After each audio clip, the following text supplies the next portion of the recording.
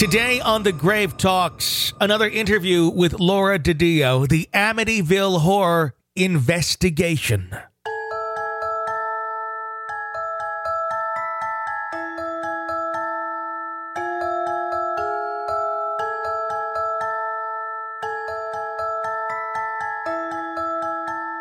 George and Kathy Lutz knew that the experience they endured, that would later be known as the Amityville Horror, was all too real. Their drive to be believed and understood led them to an array of paranormal experts, religious figures, and media personalities. On the night of March 6, 1976, reporter Laura DiDio would help to put together a massive team of these personalities to investigate and try to understand exactly what was happening at 112 Ocean Avenue. This would turn out to be a night none of them would ever forget. Members of the Channel 5 camera crew would get violently ill and have visions they couldn't explain. Sensitives would become overwhelmed and be forced to leave. And the spirit of what appears to be the ghost of a little boy was caught on camera. This night would later be dubbed the Amityville Horror Psychic Sleepover. The Lutzes started inviting people to go into the house that night. The folks at Channel 5 invited some of the another reporter from WNEW Radio, which was our affiliate radio station. Sure. The Warrens invited a couple of people. So all of a sudden, instead of it just being the Warrens and Channel 5, we had a cast of about 20 people. Yeah. Which was not necessarily conducive to a great seance. Sure. It becomes almost a tour than it does a seance at that point. Well, yeah, I remember showing up that night at the house, and it was lit up. All the floors were lit up, and Alex Tannhaus, who was part of a psychic, New York Institute for Psychic Research in Manhattan. He was, he looked like, almost like a vampire. I didn't know who he was. And he appeared at one of the side windows there. I almost jumped off the doorstep because he had hawk-like nose, dark circles under his eyes. I was just so startled. And in that setting, it just adds to the mysteriousness. I had no idea that all of these extra people were going to show up. Sure. The other thing that happened was that there was a switch on of reporters. By the way, at Channel 5, the irony about the Amityville coverage on Channel 5, the only ones who were excited about doing this were myself and Mark Monsky. Steve Bauman was not excited about doing this story because he was a serious reporter doing a ghost story, quote unquote, could wreck his reputation. And by the way, what happened was he suddenly took off for a vacation in Bermuda in mid-afternoon. I didn't know this. Marvin Scott was pressed into service, much to his chagrin, because he and his wife had tickets to go out for months to go to a Broadway show that they had, was sold out for months with friends. Okay, so he wasn't happy. Nobody wanted this. So, Turns out to be one of the most infamous stories in the history of ghost stories. Nobody wanted it. Yeah, this big. Exactly. Yeah. When you're, as you know, when you're in the news business, you have no idea. Yep. You're going from one thing to another. After a while, it's especially in New York, it's just another murder. It's just another robbery. It's just another plane crash. That's the way you think about it. It's very pedestrian. So Marvin, actually, when I happened to call the station that afternoon at 2 or 3 in the afternoon, asking for Steve Bauman, they said he wasn't around. He had gone on vacation. I said, what do you mean? And at that point, Marvin had grabbed the phone and said, hey, I've just been assigned this story. Tell me everything about it. I know nothing about it. And he was pretty ticked off, because his wife was ready to divorce him. All the late nights, and now you're basically cutting out on. We've had these tickets that it took us months to get, and I've been wanting to go to this Broadway show for months. It's been sold out, and now you're canceling on us to go to a haunted house. Yeah, I know, for a haunted house. Yeah, and at that point, it was not that big a story. Sure. Again, so when we got there and. More and more people were showing up. Mm-hmm. So, it was quite, it was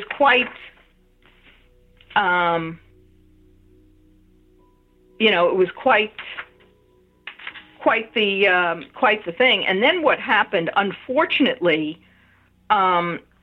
when we did the seance itself, after the seance and we had all of these psychics there that Lorraine had invited. We had one of the psychics ran out of the room, screaming, saying, it's in the second floor bedroom. Somebody else ran out and got sick on the front lawn. I was sitting in between Marvin Scott and Mike Linder. And all of a sudden, at one point, Marvin said to me, hey, I just felt a chill. And then 5 minutes later, Mike Linder said to me, hey, I just felt a chill. Now, in the ensuing years and decades since, when Marvin has talked about it, he says, yeah, at one point during the seance, I felt a little chill. I can tell you that night when Marvin felt the chill, he didn't say, yeah, I felt a little chill. He says, hey, I just felt a chill. Yeah. And Marvin has always said he did not, he's felt more afraid watching the movie when the Amityville Horror came out, more afraid with all the kids throwing popcorn and smoking pot in the theater. But one of the things that happened that night of March 6th, when we got there, that really struck me, and everybody admitted this, was that our cameraman, Steve Petropoulos, he was about 40, he was slim, and in those days, you had a 3-man film crew. Cameraman, sound guy, and the lighting guy. And the equipment was much bigger and heavier in those days. Mm-hmm. So the cameraman, those guys had to be in shape. Steve Petropoulos was based in New Jersey. And again, it wasn't a huge story, and he was one of our he wasn't one of our regular staff camera guys. He was one of our regular, like, 4th or 5th guys, so he was a regular stringer for us. Mm-hmm. So the camera guys, the film crew arrived at about 10 o'clock. And they, Steve Petropoulos started to walk up the stairs to the second floor. That was where everybody, started. There was one spot at the second floor landing where people felt things. But Steve walked up. Steve and I were chatting at the foot of the stairs, and I was introducing him to the different psychics. So Steve says, I'm going to take a look around. And he started to walk up the stairs, and he got 5 steps up, and he said to myself and Alberta Riley, she was one of the other psychics that Ed and Lorraine Warren had invited, he turns around and he says, there's a room on the second floor the second door on the right, he says, and it's filled with mirrors. And he said to me, I don't know how I know that. Now, I had been in the house before, the week before. That was the master bedroom.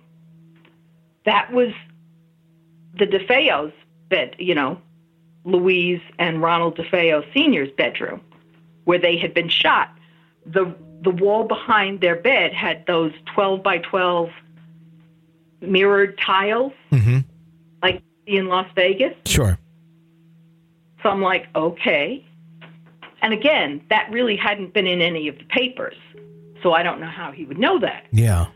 So he then continued up the stairs, and before he reached the landing, just when he gets almost to the top landing, he doubled over in pain. And his face, it got red, and then the blood drained out of his face, and he stumbled down the stairs, and he's clutching his chest, and he said that he's gasping, and he said his heart started to palpitate wildly as though he was having a heart attack. And he doesn't have any history of heart trouble. Yeah. And so, we get him some water, and he sat there and calmed down, and it passed. And then no sooner does Steve Petropoulos, our cameraman, recover than Mary Pascarella, who's another one of the psychics who's the Warrens had invited. She's taken ill, and she feels nauseous and dizzy. So they take her upstairs so she can lie down and rest. So at that point, it's now about 10:45, and we started to gather around the dining room table and to begin the seance. And we've basically got a cross and candles. And there are a couple of other people, I think, that George Lutz had invited.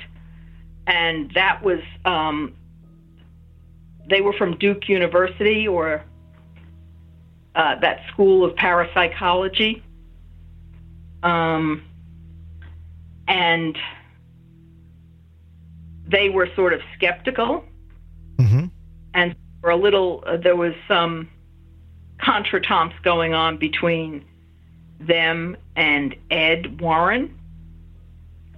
And Ed basically said to them that those two, that he really didn't want them present because they were challenging the house. And so there was that going around. But sure. We had to hold up the seance for a little bit. This was kind of funny because we had to get the camera, the right camera angles and lighting. And according to Ed Warren, the candles and the crucifix are there to serve as irritants to antagonize the demonic force. So, again, Ed, in this instance, as Lorraine went into the trance, the light trance state, acts as the guide. So at first, Lorraine got nothing except a solid, dark mass. And she was speaking slowly. And what it looks like is she appeared, normal, but it looks like she was straining as if she's trying to see a picture unfold on a TV screen. And she said, certain people give this, the force in the house, energy. And she said that George Lutz was one of them. She also said that she saw an older clergyman in a black garb and who uses old rituals. And she said that man would be the one who would be able to rid the house of the force, but it would take him 3 occasions to do so. And according to Lorraine, George Lutz was spiritually warned to leave the house before personal tragedy could strike he and the rest of his family. And she said that the force would need to be expelled before other people could live in the house in peace. So,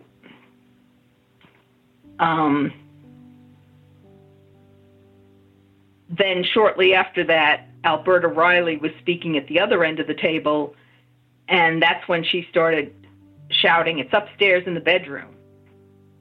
And then she also was gasping for air and said she had heart palpitations. And then Mary Pascarella said that there was a subtle but pervasive element in the house which affected a tall, thin man who lived there in the late 1800s. And at that point, Ed Warren felt that the psychics extended themselves enough, and he halted the seance. And then we had somebody else bolt out of their seat and stumble out of the room and vomit, you know? Yeah.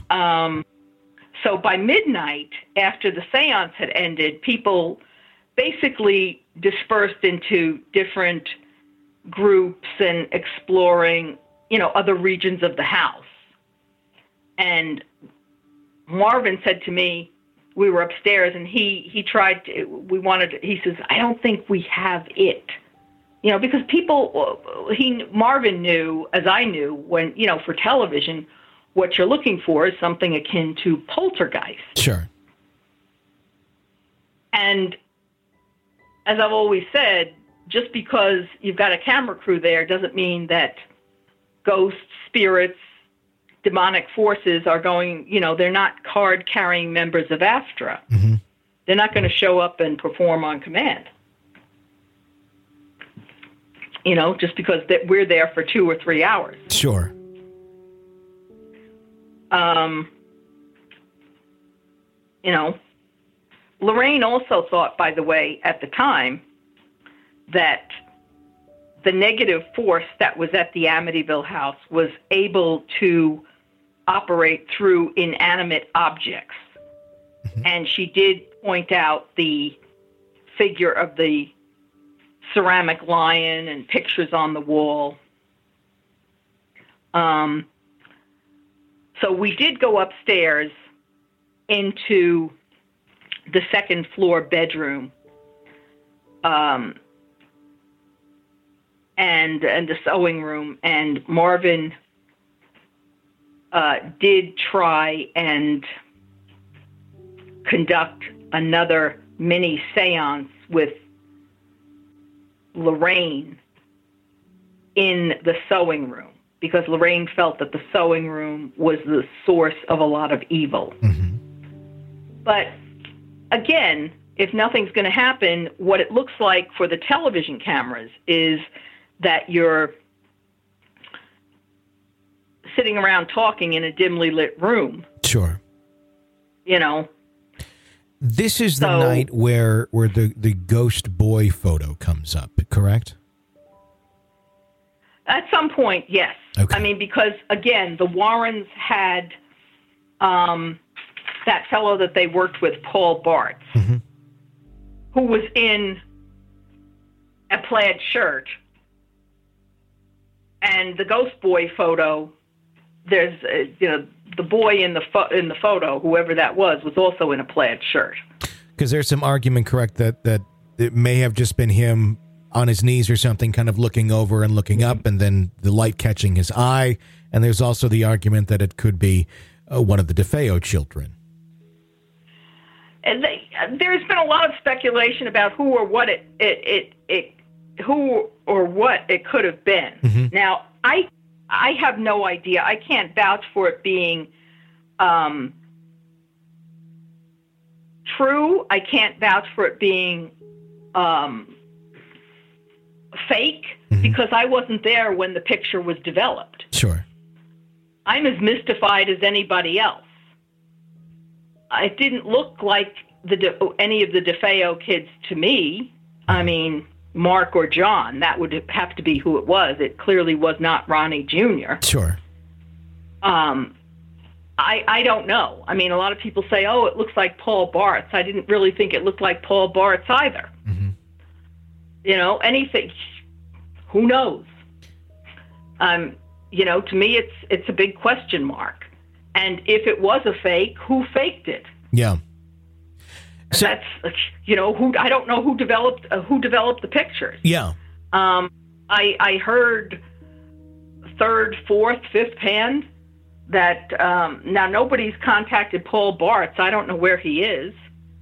But I heard third, fourth, or fifth hand a long time ago that somebody allegedly called Paul Bartz and asked him if he developed it and was it fake. And he said, you know, I'm not saying anything. So I don't know. And nobody knows where Paul Bartz is. Sure. I've never spoken to him since then. This adds to the more mystery around the whole case. As you know, the best time to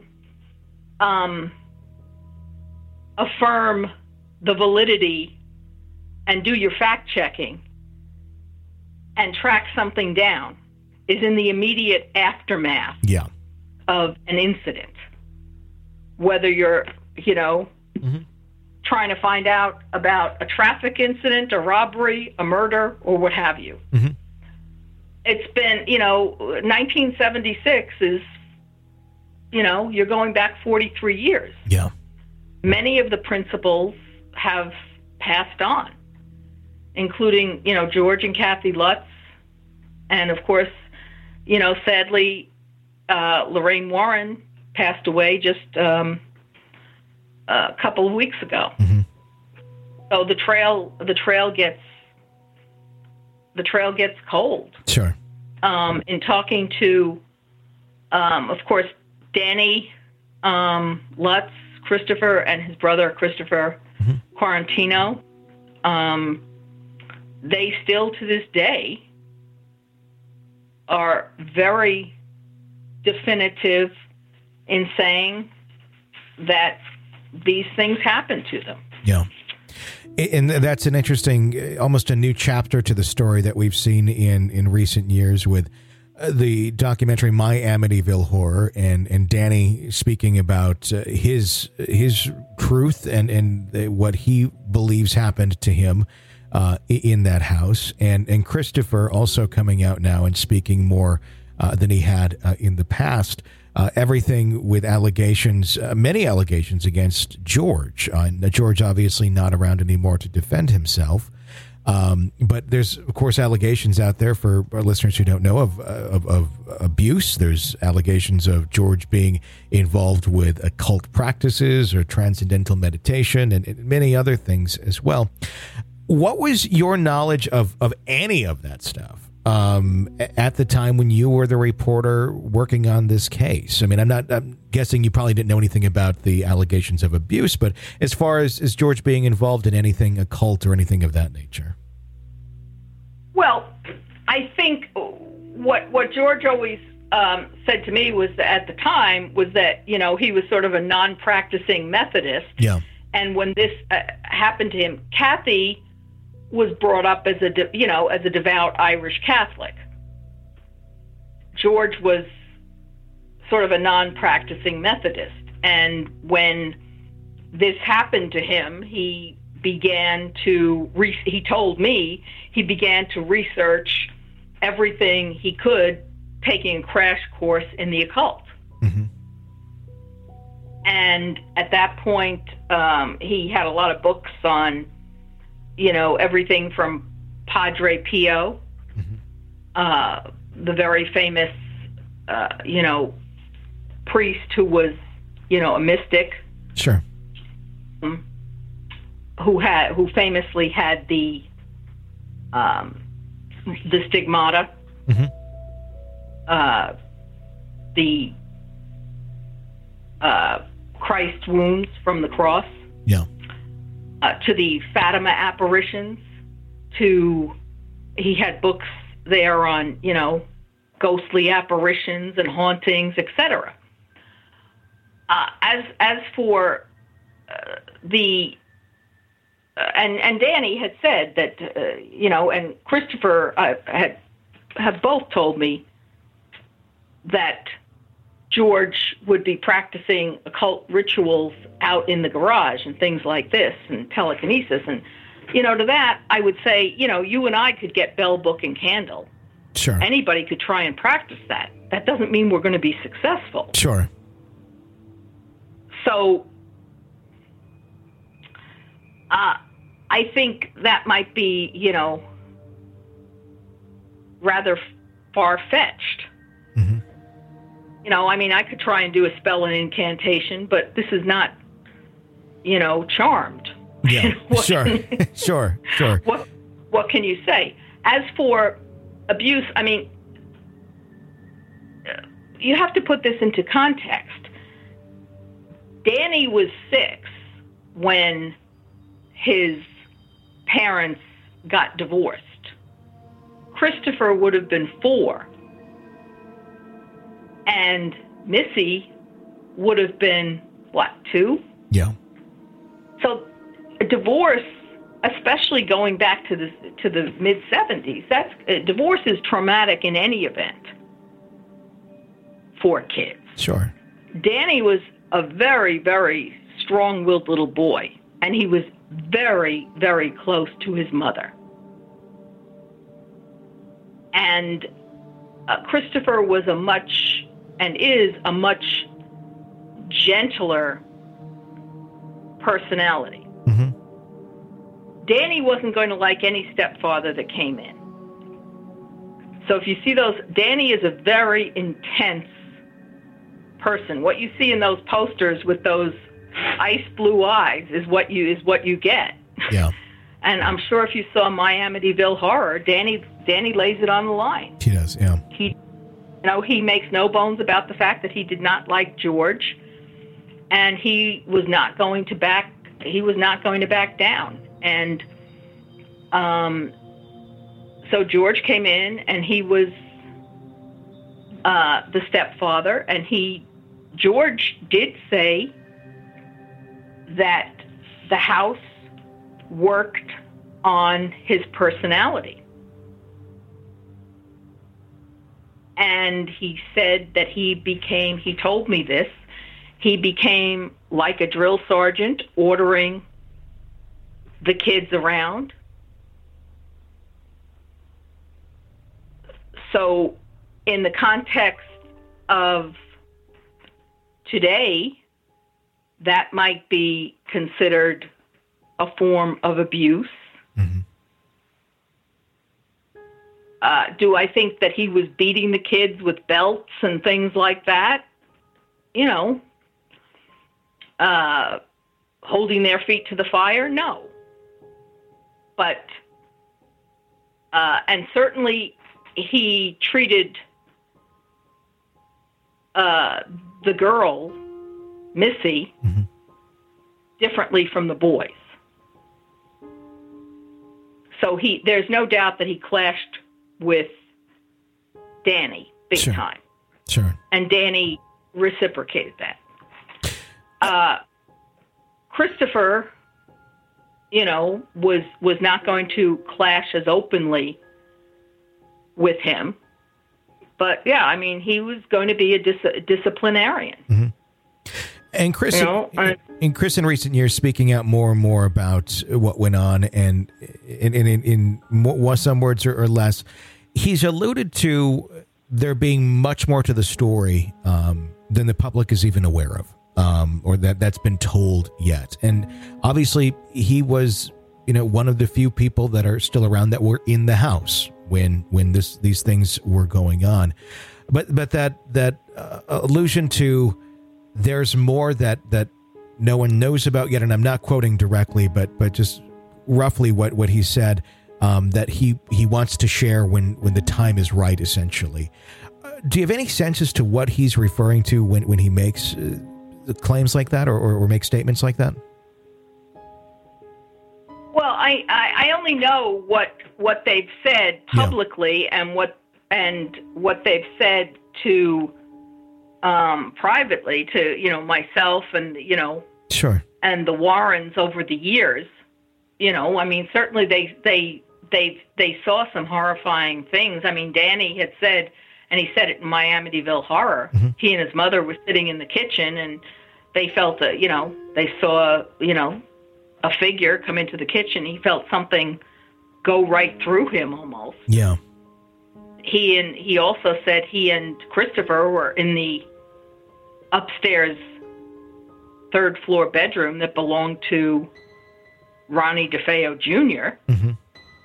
They saw that sort of black figure, Mm-hmm. come into their room. That would be rather terrifying. Sure.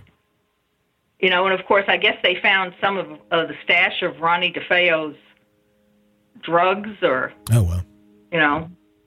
paraphernalia Yeah. in the closet there. Sure.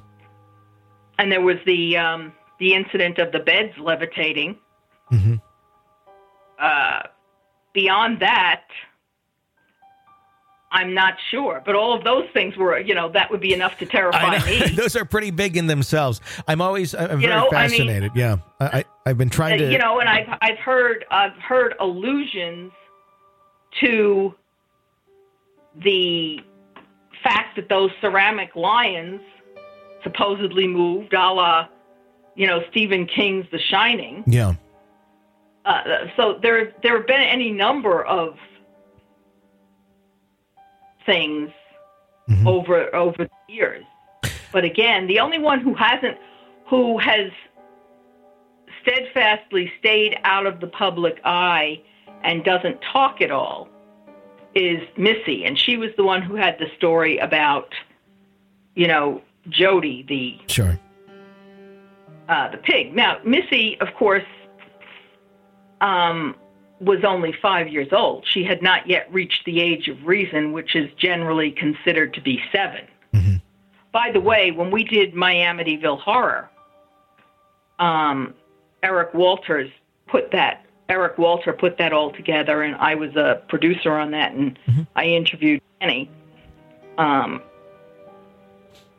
We had Eric Walter got a two top-notch psychologists to talk to Danny, and they came away, convinced that, Danny was not lying. Yeah.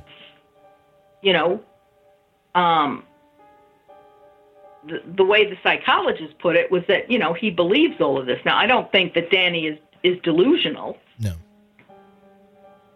And the other thing is Danny was 9 when this happened. A lot of people say he was 10, but he was 9. And the reason I take pains to point this out is that there's a big difference developmentally from 9 to 10.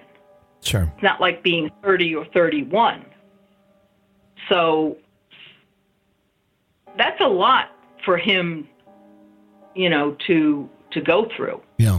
And certainly, I think his wife, by the way, when Danny got married and had 2 kids, his wife didn't even know that he was the quote unquote kid from the Amityville Horror until she went to a video store one night to rent a video.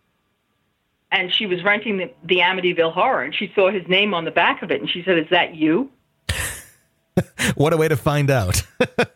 Exactly. And I think in a lot of ways, when he did he literally, Danny, left home in his teens, and they were living in, after the Lutzes, George and Kathy got divorced, Danny left Arizona and he came back to New York. So he separated himself from that. He basically locked that whole experience away. And it wasn't until he did the My Amityville Horror documentary, going back to 2011, when we were filming that he unlocked the door to that. And I think that let it all out again. Yeah. That wraps up part 1 of the Amityville Horror investigation, the Laura DiDio account.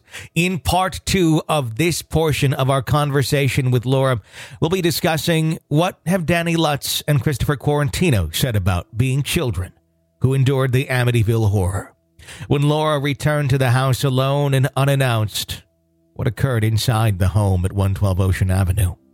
What happened between the Warrens and the Lutz family after they moved to California.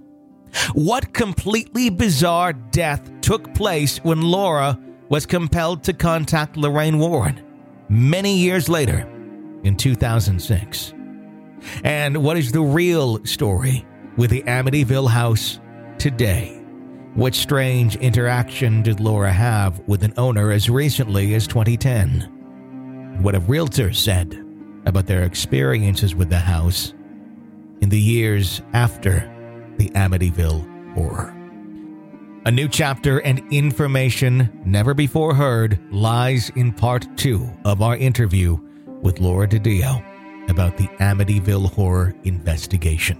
To get it, become a gravekeeper. That is a supporter of our program. That's what allows us to do this show and keep it on the air. Simply go to patreon.com/thegravetalks. For $5 a month, you'll have access to this interview, as well as every single interview we've ever done. Part 1 and Part 2. You get access to it all, and access to episodes of this show months before they are released to the public. You can binge away all you'd like while keeping us on the air. It's only $5 a month. Patreon.com/thegravetalks, or go to our website, thegravetalks.com, and click Become a Gravekeeper. My thanks to Laura for coming on the show and sharing her accounts, her notes, and her experiences with us about a case that has intrigued me since childhood. This has been one of the biggest interview treats of my life. Thank you so much for being on the show today, Laura. Until next time, for the Grave Talks, I'm Tony Bruschi. Thanks for listening.